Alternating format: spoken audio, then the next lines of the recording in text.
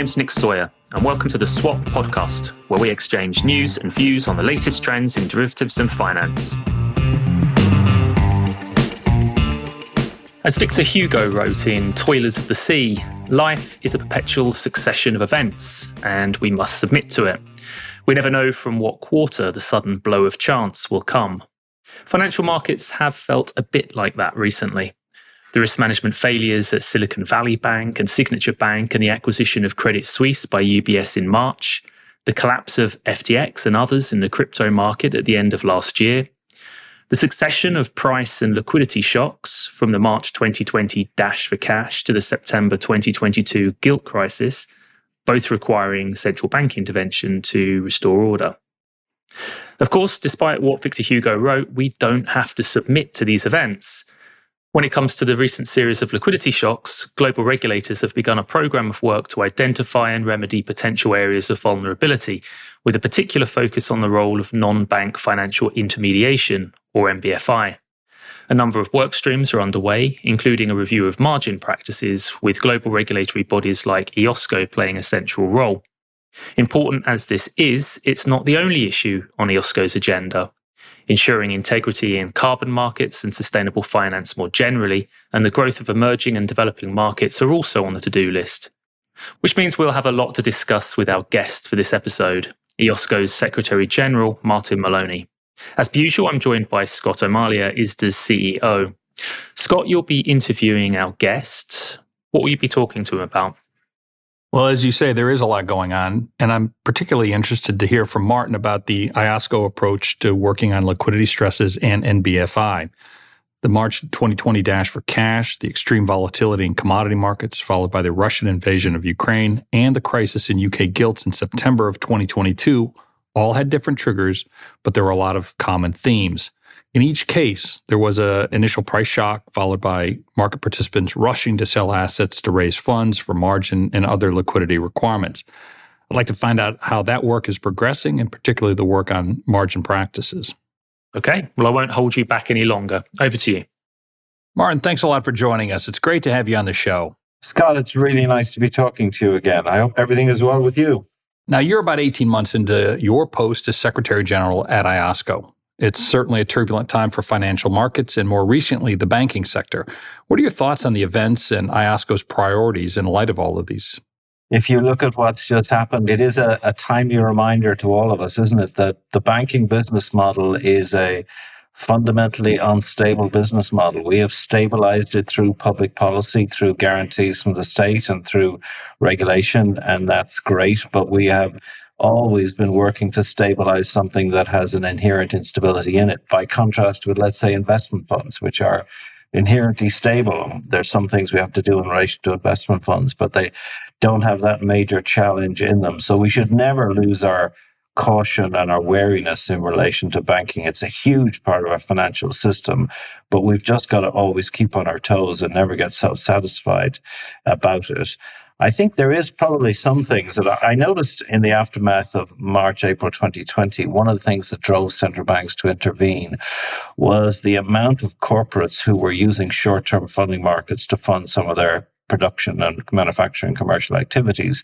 And I remember thinking then, that's a little bit odd. Maybe we should pay more attention to how corporates interact with funding markets. And then recently, you look at events, and of course, we don't have an authoritative version yet of events, but you read about venture capital companies and their runway and the need to keep a lot of cash on hand in order to give assurance that they have a future as venture capital companies. And once again, it's a theme of, well, what are corporates doing with cash or doing with borrowing? And maybe we should all pay a little bit more attention and think a little bit more constructively about what they are doing.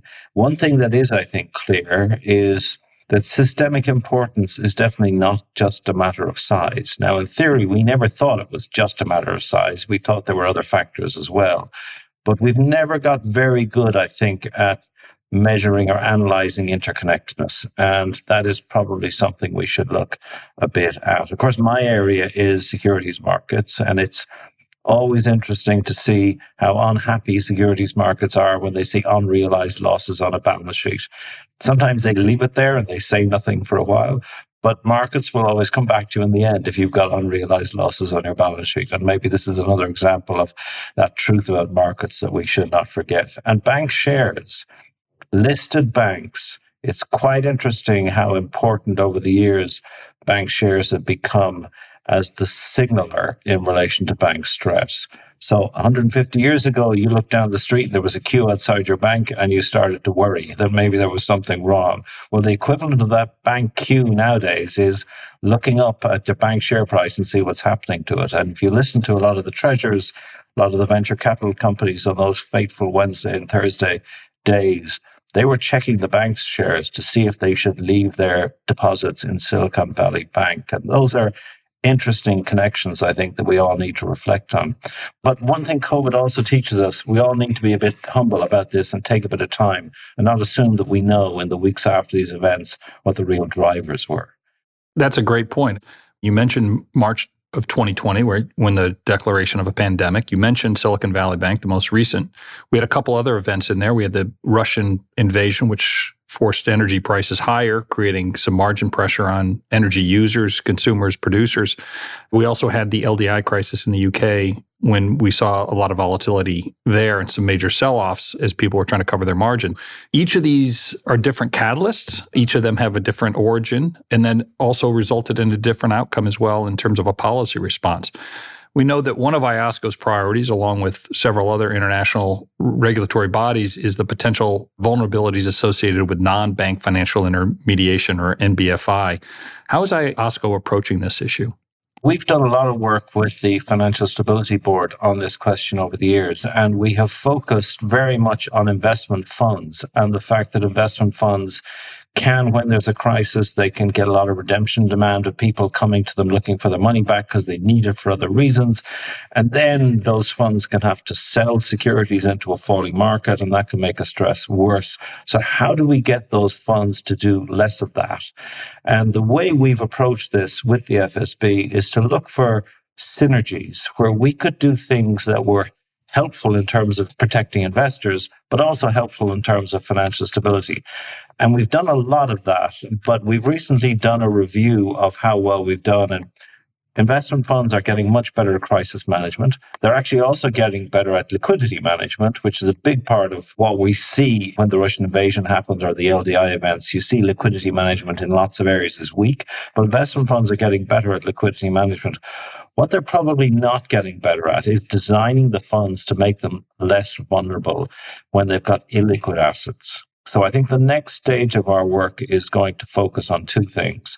One, trying to make sure that the investors who leave the company pay the full cost of leaving if they leave an investment fund. And secondly, looking at those investment funds that are invested in the most illiquid assets, because they're the ones that are likely to have most trouble.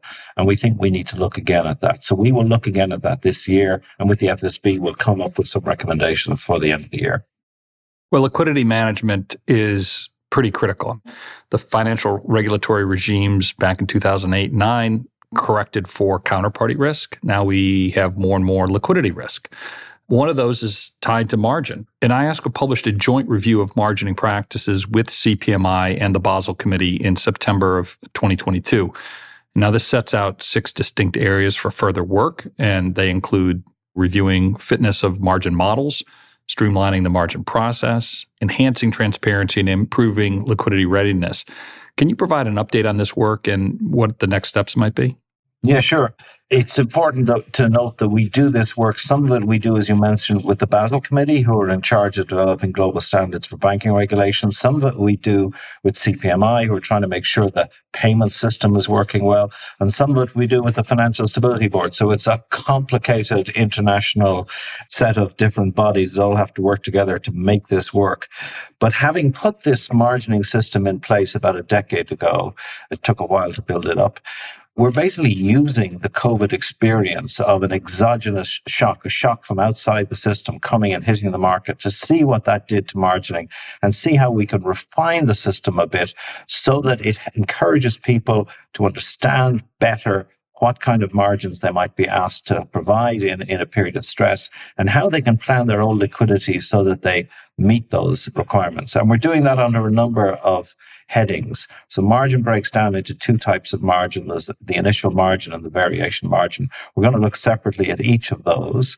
We're also looking at transparency to market participants in the models so that it's less of a mystery to people what kind of numbers they come up with when they do this modeling. And then the FSB is going to come in and help us and is working with us already to look at the bigger picture of is this working for users of this system so they can actually plan their liquidity? And B, are regulators getting enough data? So all those different work streams are ongoing. None of them are transformative in the sense that we still think margining system is a great system. It really works. It stabilizes the system. It's better to have a liquidity problem in firms than have a counterparty risk problem in the system overall. So that is great. We will produce under each of these 6 separate work streams a set of proposals either in the latter half of this year or the beginning of next year. And then let's go out and consult with the industry and see where we get to. I think we will be cautious about making changes, I would say, because this is about refining it, about calibrating it properly, just to make sure that everyone can work the system as well as it possibly can be made to work. But never forgetting, a margining system is meant to be tough in a period of stress. It's not meant to be easy. Now, kind of operationally, we have the calculation of the margin, but the operational processes are something we also have to look at. Some of the firms have struggled to process large increases in margin calls and settlement volumes during recent periods of market stress. And particularly, I'm thinking of the LDI crisis in the UK a couple months back. Now, due to a continued reliance on manual intervention and a lack of interoperability, they have challenges when markets are volatile. We think that standardization and end-to-end automation will help drive efficiency and reduce risk and collateral management. Do you agree with that? And is this something that IOSCO plans to look at? So I do definitely agree with it. I think one of the things that happens when you've got stress in markets and you get increases in margin calls is you get cries for help from all quarters and things are not working well and markets suddenly they slow down. And of course, nowadays markets have to move incredibly fast. So what would have been a perfectly good time span to do something 10 or 15 years ago is not okay anymore as a time span to get things done. But it is very hard for policymakers to differentiate clearly between those cries for help that come from market participants who just haven't planned their liquidity well, and those cries for help that come from market participants who have planned their liquidity properly, but they haven't planned their crisis management properly. So they've thought about the fundamental problems, but they haven't thought about the little problems that can trip them up and just the systems and how they operate. I'm very keen to see further progress in this area of work. And I think obviously end-to-end automation has its own challenges because taking the human hand out of some of these processes can actually cause new problems and new risks, and you've got to be very careful about those. So we're very encouraging and supportive of anything that can be done in this area. And we do a lot of work on contingency planning and crisis management, and we'll be happy to do more work in this area as well. Fantastic. So let's move on to sustainability. IOSCO recently published proposed recommendations for compliance carbon markets as well as discussion paper on voluntary carbon markets. How big a role can voluntary and compliance markets play in the transition to net zero, and what's needed for these markets to develop further? So we're in a funny situation here, I think, because the economists will tell us that it's like carbon taxes, they'll tell us, are the best solution to this problem. And they'll tell you carbon markets are also the best part of the best solution because they allowed you to trade to who's the best person to hold this risk and so on. And that's great in theory, but in practice, it really is proving quite challenging. And I think in part the answer to your question is there are a number of different factors that have to come into place for carbon credits to play the role they could play. And the first is, to be frank, governments have to be very clear in terms of developing regulatory regimes around carbon emissions, what role they want credits to play. And in many jurisdictions, and I look across the world at this, I'm not pointing at any jurisdiction in particular, but in many jurisdictions, to be frank, they either haven't answered that question or they have answered it and then not quite done what they said they were going to do because of various pressures. So the actual regimes are critical. And if you want credits to have a strong role, you need to embed that in the regulatory regimes that put out. But secondly, I think there's a soft focus point, which is the many civic society actors who really care about this issue. They need to be convinced because a lot of them, and I hear them increasingly, are saying, do you know what, let's just go for straight line reductions in emissions by everyone, and let's not go for these complicated solutions that we won't be able to see transparently what is actually going on. And I think if you lose the confidence of a lot of those civic society participants in the validity of what you're doing, then in the end you won't succeed, and governments won't include carbon credits in their way forward. And that brings me to the third area where we've tried to be of some help, which is in technical standards, and trying to argue what those technical standards should be, how they should be structured, how you can turn them into a viable market. And we've done that in parallel at a time when actually the growth in people trying to set up VCMs has been spectacular. But that growth has also increased the amount of scrutiny that there is in this area. And a lot of that scrutiny has found some of the arrangements wanting. And I think we've got to fix that. I guess on kind of to respond to the question of straight line reductions, I get it, but we're not going to get it. We're not going to get kind of a global straight line reduction. Maybe emerging markets might take a different path. And there you want to make sure that you've set the right incentives. And I get the point about a carbon tax, right? That's what this is supposed to be. Make decisions based on externalities and emissions that would change your behaviors around whether you're going to cut down trees or you're going to reduce emissions, et cetera. So I get it. I get the objective that we focus not on another scheme that can offset in this net zero and credits, et cetera. But at the same time, if we don't get on with this and we don't start pricing this stuff appropriately, it won't get done. And there is an urgency. I think everybody appreciates that. And I think one of the things we've done in IOSCO, you'll know IOSCO well, Scott, over many years, is we tend to come into an area of activity reasonably late in the day. We wait for market development so we can understand the different models that are emerging in markets in relation to practice. Then we come in reasonably late in the day to generalize that into a set of principles that form a base or a floor across the world. We've done something different here. We've come in quite early in relation to this area. And to be honest, it's exactly for the reason you've just articulated. We've got to get on with this. And it's not clear how it's going to be done. And we felt we had a voice to add here, a constructive voice that would be helpful in pushing people on in the right direction. Well, I think some of the things you're referring to is the issue of greenwashing, and I completely agree that high standards need to be implemented. The discussion paper on voluntary carbon markets highlights concerns about market integrity and transparency. What steps can regulators take to stamp out greenwashing and bring greater trust to this market? And how does IOSCO fit into this conversation? Keeping in mind, there's also the Integrity Council as well, that which is a civil society organization trying to raise the standards and contribute to making sure that there's transparency, there's auditability, et cetera. So there's a public-private sector solution here somewhere. How do you see it playing out? There definitely is. And it comes, I think, from a combination of two things. One is there's some basic principles about how to build a good marketplace that we have tried to articulate and bring into play here. And that's about open access for everybody into that market who wants to trade. It's about having good systems of market oversight so the integrity of that market is assured and people don't feel there's somebody messing with the price behind the scenes. And it's about having a really efficient settlement system so that you can get your trade and get on to the next one. It's about having transparency, both pre-trade transparency and post-trade transparency, and all that matters. And you've got to, I think, say it again and again, that anything that is being built needs to meet those standards. But then you come to, I think, the two key issues for these products that we need to work on.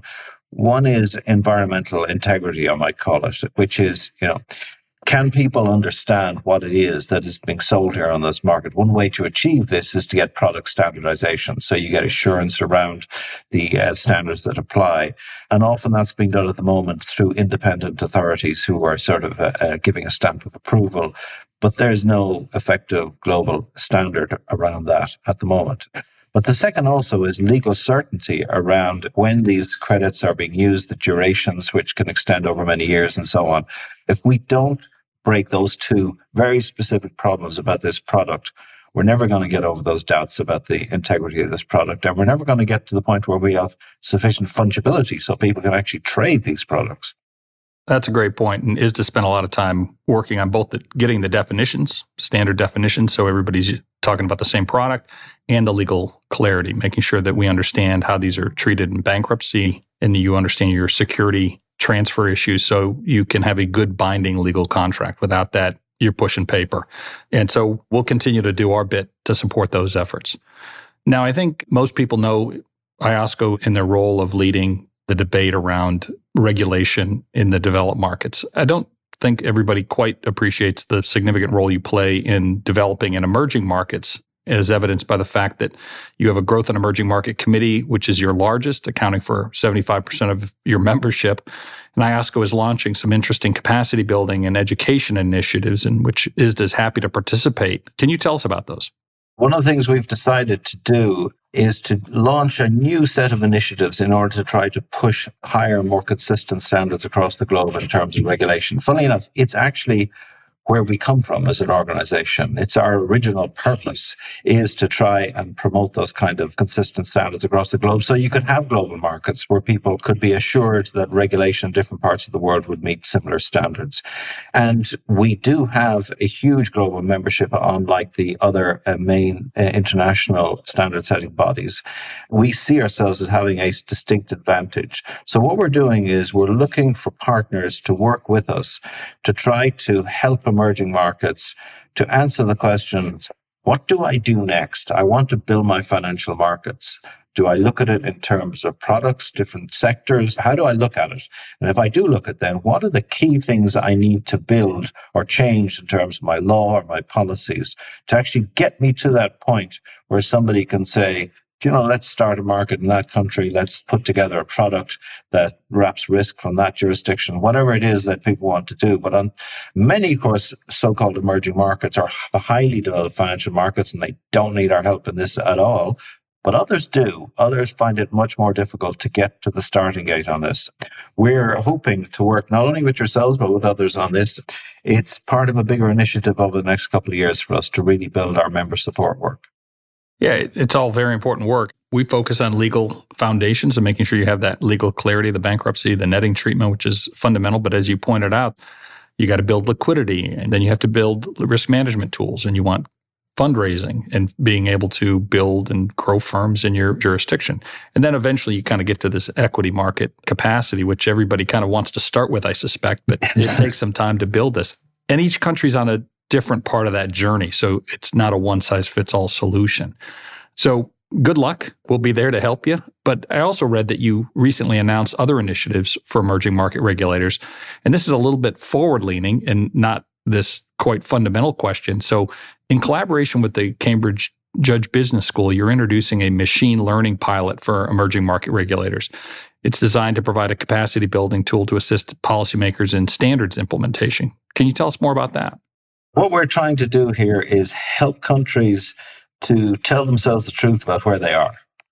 Core to us is our 38 principles for securities regulation, and people can get independent assessments of how they're doing against that, but that's an expensive and quite a long process. So one of the things we try to help jurisdictions do is to assess themselves, to tell themselves the truth. And they know more about the details of what things are like in their jurisdiction, so they're actually the best placed people to figure out how far they've got in meeting those global standards and where they should put their priorities. They may know the most about their own jurisdiction and how things are organized locally, but what they find really difficult to do is to source the comparative information internationally to see where the gap is and to see where they have to go, because somebody can come along and tell them in detail, you haven't got your derivative markets sorted out. But then somebody has to come along and tell them precisely what is the gap analysis, what exactly do they have to do in order to get there. So what we're trying to do here with Cambridge is to develop a tool which will allow people to talk in more detail to themselves, to source material that could help them to figure out what the gap analysis is. And then they can come back and talk to us in a more informed way about their needs for capacity building. And you can see it's all part of a kind of a plan to create a virtual cycle of development. Interesting. Machine-readable executive reporting, or MRER, people probably know it best as digital regulatory reporting, also has the capacity to vastly improve consistency and quality of data. As you know, this is an area where ISDA and our members are very interested. What role do you think digital reg reporting can play in enabling regulatory reporting to live up to its potential, particularly across borders? This is something I've actually sort of kept an eye on as it's developed over the recent years, because it really strikes me, and I've said this before, that there's something very odd about us having a global regulatory practice which is based upon a real 20th century technology of sending in quarterly reports or even annual reports to a regulator. And in this day and age where data is critical to everything and the transfer of data in milliseconds is widespread across the world, there's something definitely out of sync about the way regulation handles data. But I think perhaps, and it's for others who are closer to this to say this maybe rather than me, I think one of the challenges that we've faced is that this model came up, this MRER model, which the idea was you change all the regulatory reporting rules into executable code. And then they've run across some problems. And when you think about it, it seems to me it's quite obvious. Not all the rules around reporting are equally capable of being turned into executable code. And that's a key point, I think. So a lot of your members, let's say, would be subject to reporting rules that might be quite strongly capable of being turned into executable code because they're relatively clear regulatory reporting rules. You report this box, you report that definition of timestamps and so on. It's pretty reasonably clear stuff. Some of the other areas of regulation, it's not so clear. And I suspect what we need to do in a way with people like yourselves is just build from the clearest towards the vaguest and try to find ways once we get into a better place in relation to the clearest set of regulatory reporting rules, then move on into the others. We don't, I think, have a path at the moment to do that, but we do have people like yourself who started down the tracks, and I think you've actually made some good progress in this direction, and hopefully will be a good encouragement to others to think about moving in the same direction. But one of the great things about where we are now is if you do anything in this area, then it becomes possible to build out from one jurisdiction to other jurisdictions and from one sector to other sectors. So it is capable of being done in a modular way. And we really probably should have started this years ago. At least now we seem to be moving in a good direction. Now, I'd like to finish by finding out a little bit more about you. You've led a distinguished career as a regulator with a long stint at the Central Bank of Ireland before moving to the Jersey Financial Services Corporation and then on to IOSCO in 2021. Was financial services regulation always the career path?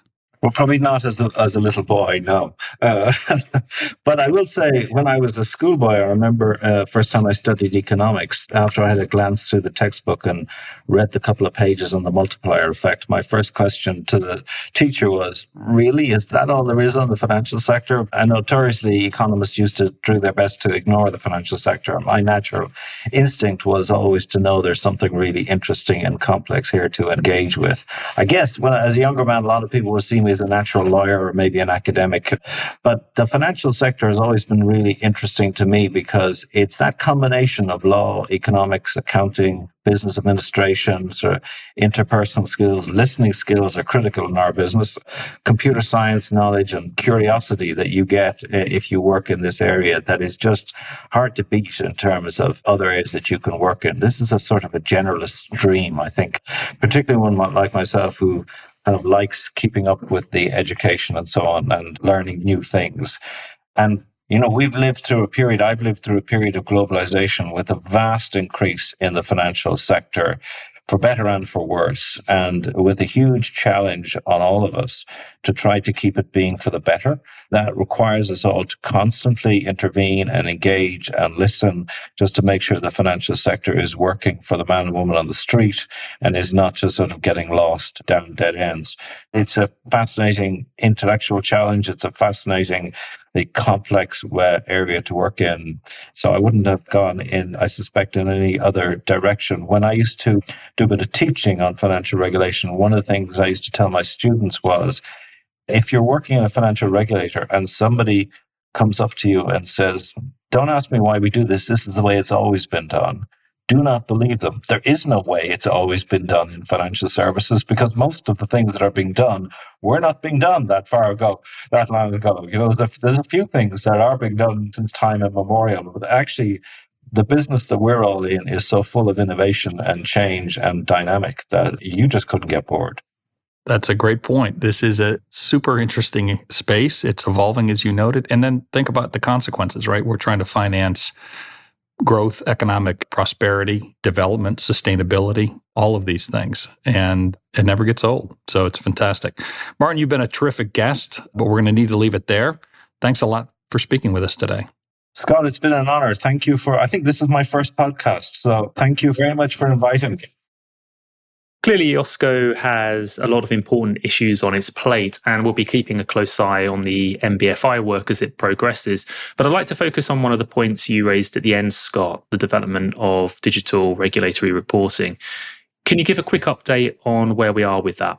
Sure. As I mentioned, we have launched a digital regulatory reporting solution for the US CFTC's amended swap data reporting rules in December of 2022.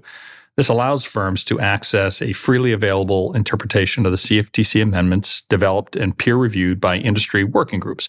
Using the common domain model, this interpretation is accessible as code that firms can either use directly as the basis for implementation or to check their own understanding of the rules to ensure that they are in line with industry consensus. We're now in the process of modeling the revised EU reporting requirements under the EMIR refit due for implementation in April of 2024. We're also planning to extend the DRR to other jurisdictions that amend their reporting rules, including Australia, Canada, Hong Kong, Japan, Singapore, and the UK. There's likely quite a bit of crossover between the various rule sets, which means a large proportion of the coding can be reused, speeding up the launch time for new DRR modules. Great. Thanks for that. Both digital regulatory reporting and the regulatory response to the recent liquidity stress events will be discussed during the upcoming ISDA AGM in Chicago on May 9th to the 11th. Please do come along and join the debate. We'd love to see you there. You can book your tickets at agm.isda.org.